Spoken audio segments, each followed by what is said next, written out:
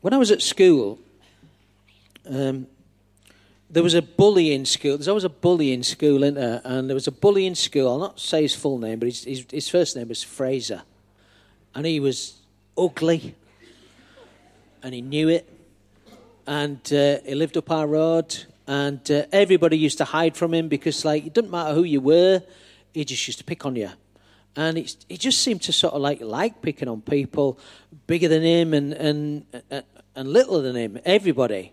And, everybody stayed out of Fraser's way. And we used to play football on this patch of grass.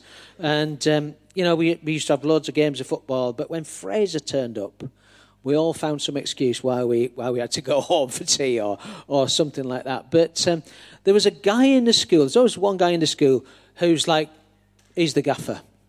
And nobody messes with him. And it just so happened that the guy in our school was called Robert Denton. And I had nothing in common with Robert Denton whatsoever. I didn't live near him. I didn't really know much about his family or anything like that. But because my name was Lenton and his name was Denton, every time he saw me, all right, bro. And I'm little now, but I was little then. And he was a giant. And for some reason, just because our names were similar, I was his mate. All right, bro. All right. One day, Fraser was picking on me, pushing me around, poking me, hitting me, stuff like that in the playground. And it's not nice when you're being picked on and you're being picked off. But Robert Denton was near. And he walked up and he hammered this lad. Back in the day when you could in the playground, when back in my day, when there was a bit of a fight in the playground, everybody gathered round in a big ring. And even the teacher on duty came and watched for a few minutes. And then said, right, break it up.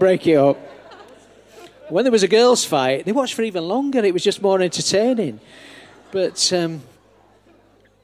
it's great to have somebody on your side, isn't it? Great. And if Robert Denton's watching, thanks, mate. Thanks, bro.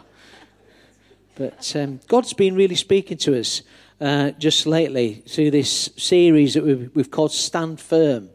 And last week, Dan brought a great message, spoke so well from the book of Philippians. And I don't know whether you were taking notes. I certainly was taking notes. And he encouraged me when he said, keep the good news alive in your life. Keep the good news alive. And it made me think all week, what does that actually mean? What does that actually mean for me to keep the good news alive? And last week, God really confirmed it by reminding us that we're all He wants. And is He all we want? And we sang that song just now, and it really, really took off. I think God is really on that. And today we're going to look in the book of 2 Samuel in the Old Testament, chapter 23. And I want to talk to you about the posture of standing firm. How do I actually stand firm? What am I doing when I stand firm? And he thought he got away with it this week because he's been hiding on the drums and he's been looking forward to it, and he hasn't really had much to do in the service. But I'm going to ask Dan to come and join me on the platform here. And Dan, I just want you to stand just with your feet together, just normal like. No, stand with your feet together. That's it. So if you stand like this and somebody just gives you a push, you're not standing firm, are you? Order.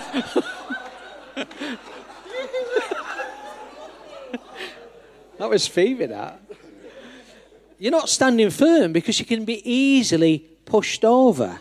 But now stand sort of like, a bit tougher than that.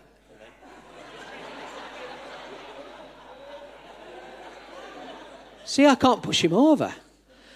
But better than that, who's glad that Gladiators has come back on the television? Okay. I thought that we'd have a little game of Gladiators just to show it. So I thought, who's a good match for Dan? and I thought a big South African lad called Johan. So Johan, do you want to go and get your sticks? So we're going to have a little bit of a gladiator battle here. This is. I just want to let you know this is not because I haven't got much of a sermon. So hang on, Johan, are you right-handed or left-handed?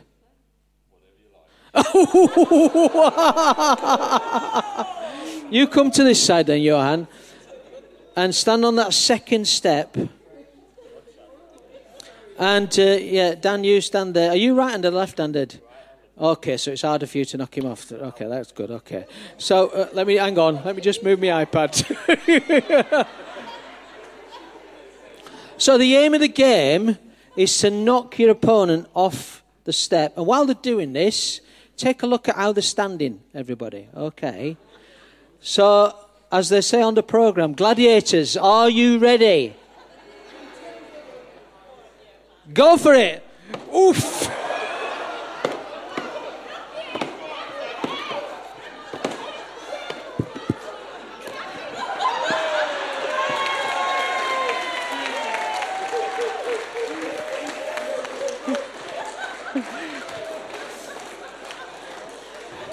I'm sorry, Dan. Let's give our winner the round of applause. And let's give our gallant loser.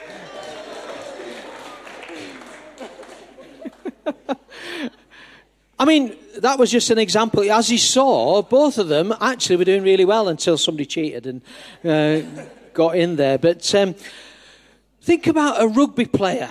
A rugby player, especially the guy at the back of the scrum, he's in there and he's absolutely taking the posture of standing firm because he's pushing, he's propping everybody up and he's pushing in that scrum. If you're posh, think of the fencer.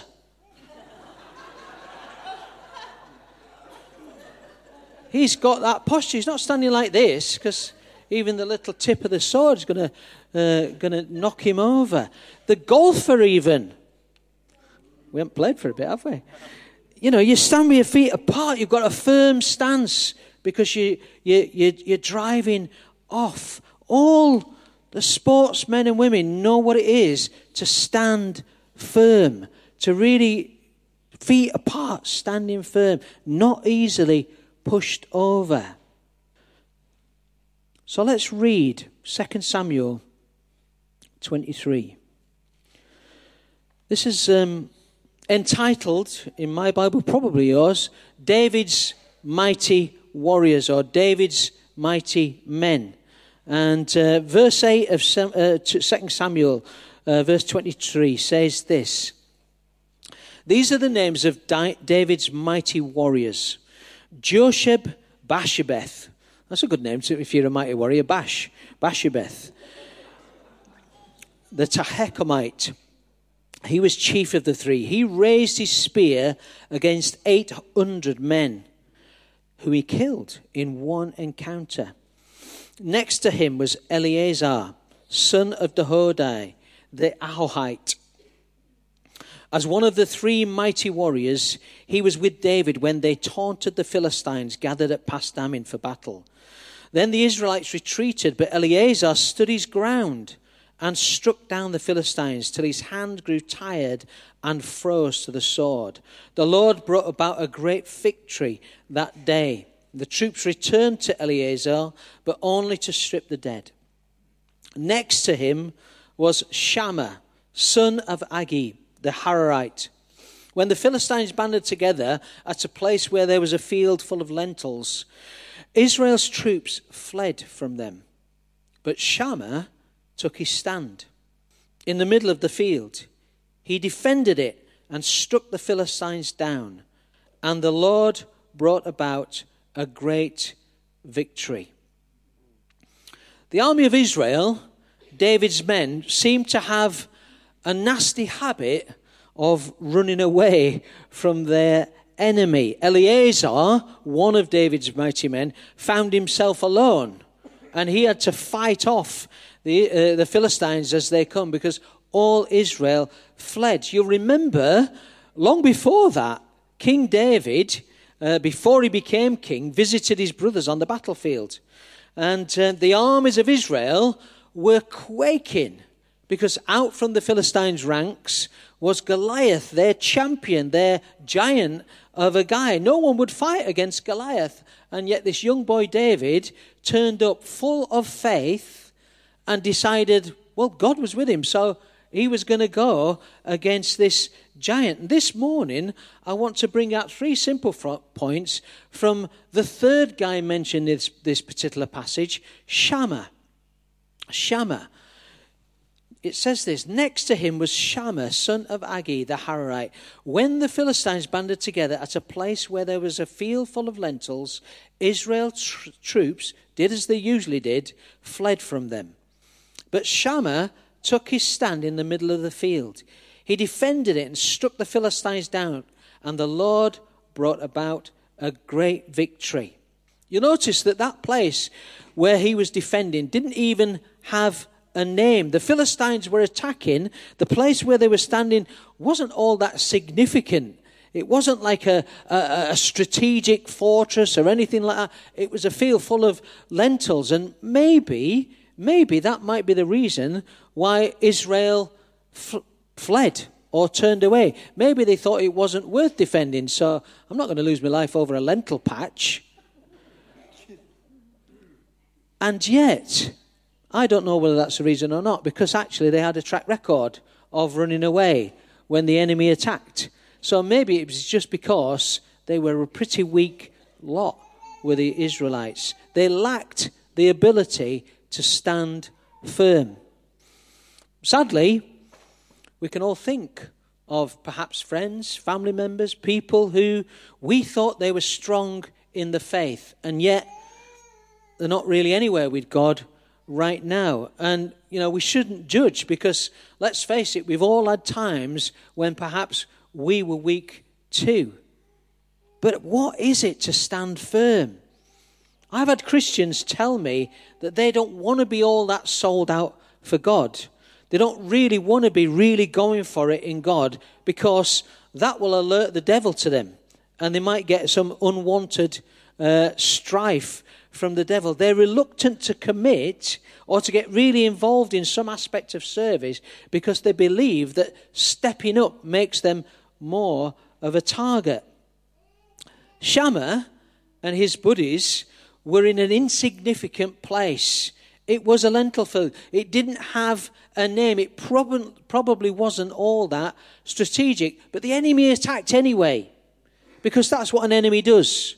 An enemy attacks whatever. Bullies attack whatever. You could be just walking down the street and a bully will go for you. And everyone in this story ran away apart from this guy Shammah. The Bible says that we have an enemy. The Bible says that our enemy, the devil, prowls around like a roaring lion, seeking whom he might devour. 1 Peter 5 verse 8 says this, be alert, be sober-minded. Your enemy, the devil, prowls around like a roaring lion, looking for someone to devour.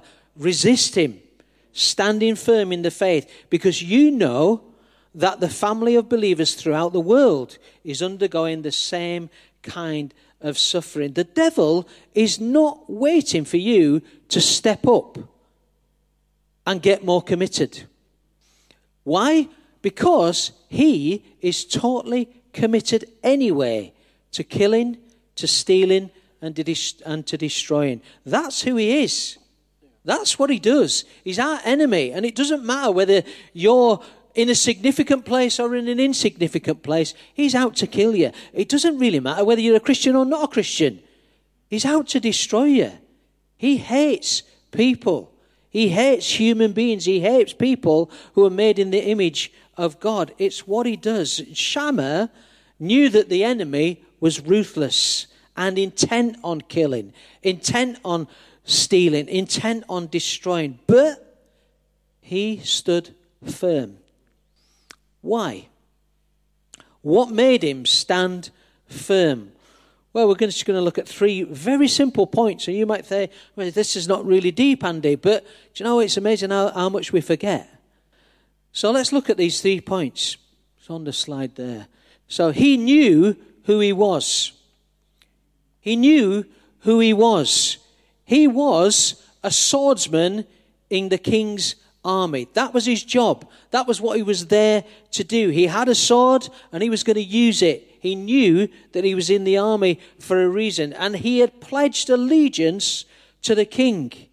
He'd made a vow, as it were. He wasn't going to go against that. He wasn't going to turn from that. He'd committed to the army of the king. And he was going to defend whatever patch, whether it was significant or not significant.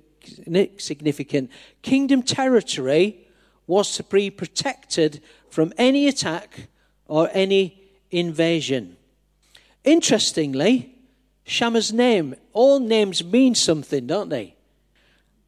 Andrew means manly. Just saying. Mm-hmm.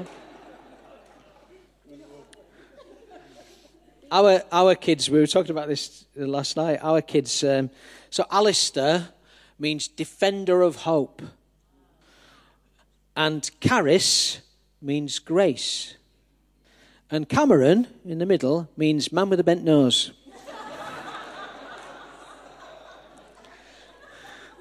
And he used to say to us, like, why have you called me man with a bent nose? And we used to say, it's because you're a warrior. It's because you're a warrior. You know, but actually, strangely, when he was born, he had a slight bend in his nose. He really did. That was amazing. Shammah's name means the Lord is there. The Lord is there. And when you're stood in the middle of a field and you've got the enemy attacking, you need to know who you are, but you also need to know who is with you. Who is with you? When I was in that playground facing Fraser, the school bully, it was so good to know that my mate Robert, not really my mate, but because we had the same name, nearly, was near. He knew who was with him. The God of Israel, Yahweh, was with Shammah. The God of Israel had said to Israel previously in Joshua 1, be strong and courageous because I am with you. He'd been raised hearing stories of how God had delivered Israel from its enemies, how God had provided for them in the desert, how God had provided water from a rock when Moses struck the rock, how God had divided the Red Sea when they seemed completely cut off. The Red Sea parted and they walked through in safety. He knew that the Lord had never let Israel down. He also knew Israel had let God down many times. And yet God did not renege on his half of the bargain. God had never let Israel down. He knew that God was with him in the middle of that field when he was being attacked by the Philistines. So he stood firm because he knew who was with him. And thirdly, he stood firm because he knew ultimately he had the victory. He had the victory. You see, he was serving a king who he knew had already fought a battle against a giant and won. He knew that he was in the king's army, and when the king was only young, he defeated the armies of the Philistines. So he was aligning himself with his king. David had fought the battle single-handedly and defeated the giant in 1 Samuel 17. And what seemed like an insurmountable contest between a little guy with inferior weapons into a well-equipped giant. And yet, Shammah remembered that God was on David's side. God was on his king's side. And the king had won. He probably recalled King David saying to Goliath, you come against me with sword and spear and javelin, but I come against you in the name of the Lord Almighty. the God of the armies of Israel, whom you have defied. So what can we learn from this story of Shammah? What can we apply in our own lives? How can I stand firm when the day of evil comes, when I'm attacked by the enemy, whether I'm in a significant place or an insignificant place? How can I stand firm? I stand firm when I know who I am. When I know who I am. Do you know who you are this morning? Do you know that you are saved by grace? That you are a child of God? Ephesians 2:8 says this. Do you know that you've given your life over to a God and Jesus is now King? Keep the good news alive in your life. Do you remember the day when you pledged allegiance to your King? When you said, Lord, I want to walk with you. I invite you to walk with me. I want to walk in this relationship. You keep the good news alive when you do that. I know what it is to be in need. I know what it is to have plenty, says Paul. I have learned the secret of being content in any and every situation, whether well-fed or hungry, whether living in plenty or want. I can do all things through him who gives me strength. That's who we are. That's who we are. We are a child of God. That's Philippians 4:12. So I stand firm when I know who I am. The devil will whisper all kinds of things to you. You're not really a good Christian. You're not all that spiritual. In fact, there's many people far more spiritual than you. Remember that swear word you uttered just the other day? You remember that scene you watched in that film that you shouldn't have done? The devil will make you feel lousy, and he'll reduce you and reduce you and reduce you. But you can remind him who you are.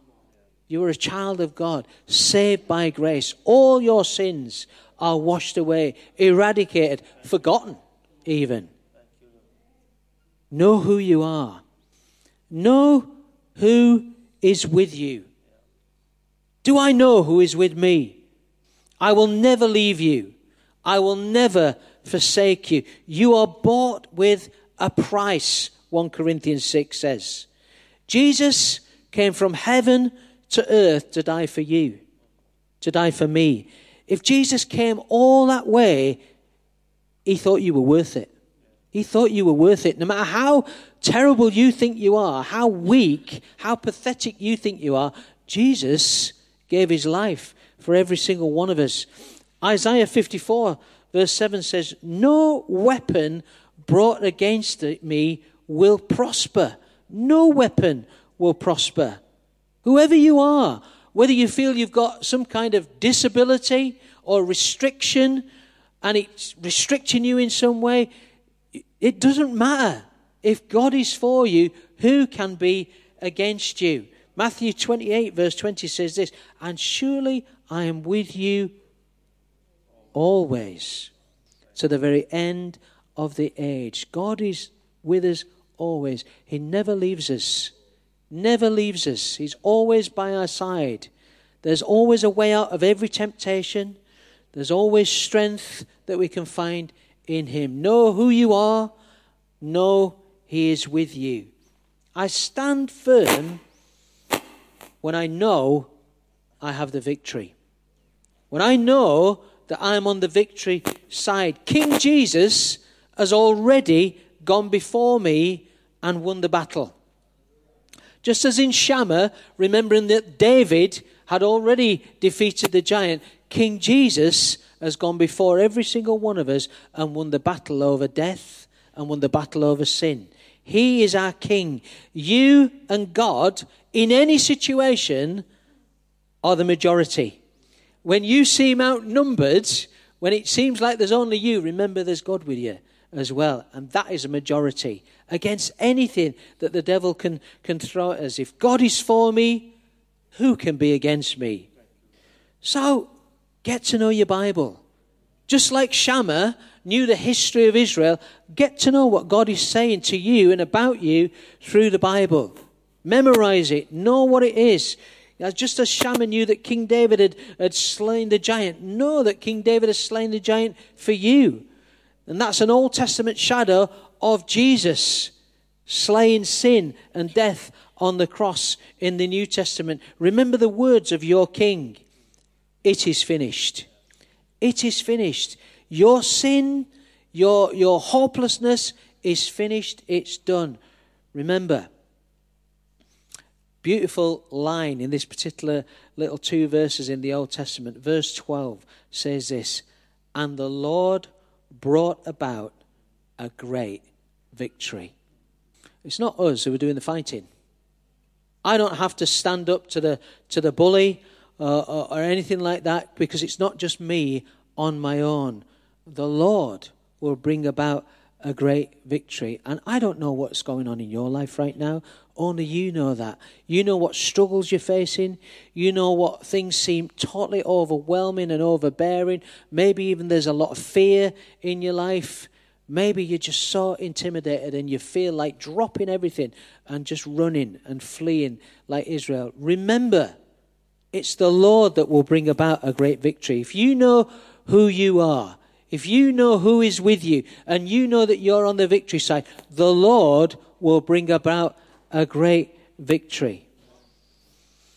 If you're a Christian here today, if you're a follower of Jesus and you're able, I just ask you to stand right now.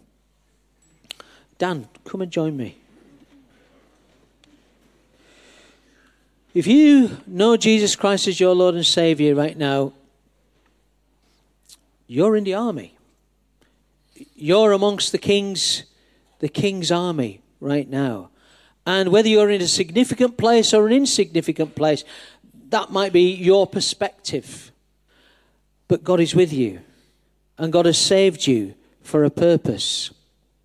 And as your pastors, we want to read Scripture over you this morning. We believe its prophetic power and authority will speak into your heart and your life. The Holy Spirit will plant something deep in your heart. So just close your eyes and just really take in these 2 scriptures that we're going to read. Romans 8 from verse 35. Who shall separate us from the love of Christ? Shall trouble or hardship or persecution or famine or nakedness or danger or sword? As it is written, for your sake we face death all day long. We are considered as sheep to be slaughtered. No, in all these things we are more than conquerors through him who loved us. For I am convinced that neither death nor life, neither angels nor demons, neither the present nor the future, nor any powers, neither height nor depth, nor anything else in all creation will be able to separate us from the love of God that is in Christ Jesus our Lord. And Colossians 2 verse 6 says this, so then, just as you received Christ Jesus as Lord, continue to live your lives in him, rooted and built up in him, strengthened in the faith as you were taught, and overflowing with thankfulness. See to it that no one takes you captive through hollow and deceptive philosophy, which depends on human tradition and elemental spiritual forces of this world, rather than on Christ. For in Christ, all the fullness of the deity lives in bodily form. And in Christ, you have been brought to fullness. He is the head over every power and every authority. In him, you were also circumcised with a circumcision not performed by human hands. Your whole self, ruled by the flesh, was put off when you were circumcised by Christ, having been buried with him in baptism, in which you were also raised with him through your faith in the working of God, who raised him from the dead. You were dead in your sins and in the uncircumcision of your flesh. God made you alive with Christ. He forgave us all our sins, having cancelled the charge of our legal indebtedness, which stood against us and condemned us. He has taken it away, nailing it to the cross, and having disarmed the powers and authorities, he made a public spectacle over them, triumphing over them by the cross. And as God's army here at Derby City Church, to those scriptures, to those prayers, let's all say the word that we say at the end of every prayer together. Amen.